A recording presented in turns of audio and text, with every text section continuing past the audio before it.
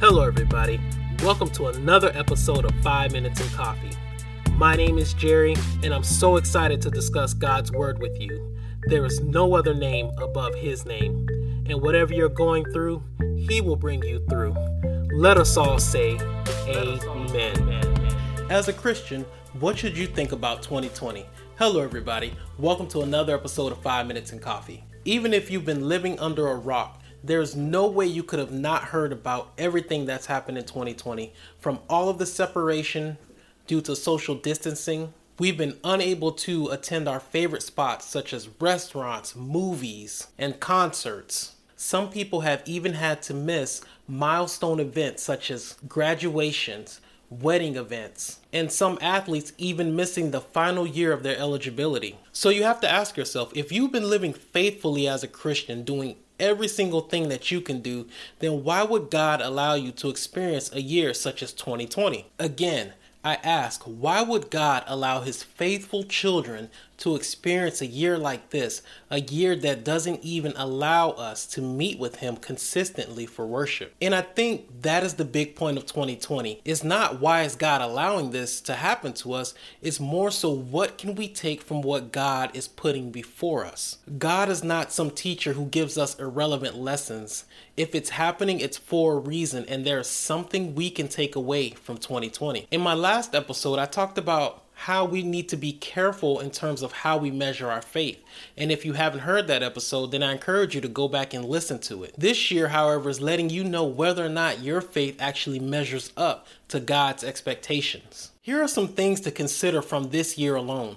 With so many churches having to pause in-person worship, has your commitment to worshiping God increased, decreased, or stayed the same? The church that you worship at is only as strong as its members are. So if you find that your desire to worship God has dipped, then it may be time to reconnect with God and go deeper into prayer and go deeper into scripture so that you can be someone who is encouraging within your church. When everyone was complaining about this year, did you join them or were you focused on God's blessings? And if you haven't seen any of God's blessings this year, then I encourage you to get out a pencil and paper and begin to write down the things that are blessings. And I'll help you start. Do you right now have at least one of these things? Do you have air to breathe? Because there are many people who are no longer breathing because of the events of this year. Do you have food? Do you have clothes? Do you have at least one person who loves you? Do you have a God who loves you unconditionally? I hope that helps your list.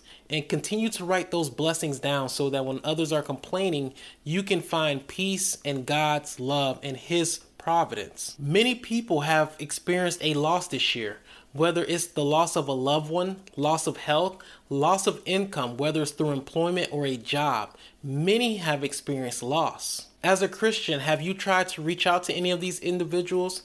Have you tried to assist them in whatever capacity that you could? If you can assist them, have you kept it in the forefront of your mind to display God's love to everyone despite what's going on, or have you been distracted by the events of this year? If you find that you've been distracted from God this year, maybe it's time to rearrange the way your day starts. Instead of rolling over in the morning when you wake up and looking at your phone, maybe take some time to give thanks to God so that your relationship with Him can grow and you can be mindful of the things He'd have you to do. If you have suffered loss, have you allowed anyone to comfort you? Has your pride gotten in the way from asking others for assistance and letting them know what's going on? Has anger and jealousy consumed you because you feel like life is unfair at this moment? If you're experiencing any of these emotions, then it may be time to go to God in prayer and ask Him to heal you physically, spiritually, and mentally. That way you can tell God how much this year has hurt you and that He can help you get through it and you can experience His awesome power. With this year being an election year, did you boast proudly about your candidate in a way that would put others down? Did you act ungodly because your political affiliation runs deep within you? If this was a struggle for you in this year, you need to find out, why does politics make me act ungodly? Why does it make me lose faith? Is it because you feel if your candidates don't get elected that God will be powerless to have his will done? Are you more concerned with getting your way than what God's will is? And not just the will that you want, but his actual will. There is nothing wrong with being engaged in politics. However, when it affects your faith, when it removes you out of God's love and into anger and hate and strife, there is the problem. Remember, the early Christians had to deal with the Roman government, which was no joke, yet God still prevailed. So my challenge to you going forward is, can you be the one individual who shows others how to be a Christian and engage in politics going forward, setting an example of love? Whatever happened to you in 2020, does it say that I am a Christian and I have grown stronger? Or does it says that my faith isn't as strong as I thought it was? 2020 has been a test of faith for many. Would you give yourself a passing grade, or is your grade too low at this time? Are you comfortable bringing that grade to God in heaven, who is our teacher? Remember, nothing this year or next year in 2021 is promised, so be sure to have a passing grade for the Lord. With that being said, I want to share two things with you.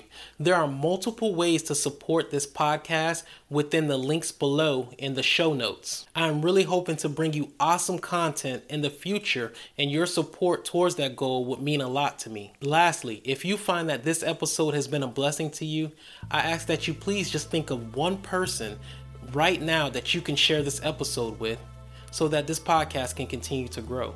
This is Jerry with 5 Minutes in Coffee. If you've enjoyed this episode, please share it. If you want to support the Christian Strength, please consider becoming a Patreon or making a donation towards the growth of the Christian Strength. Links are in the description. Follow me on Facebook, Twitter, and Instagram at 5 Minutes in Coffee, the Christian Strength.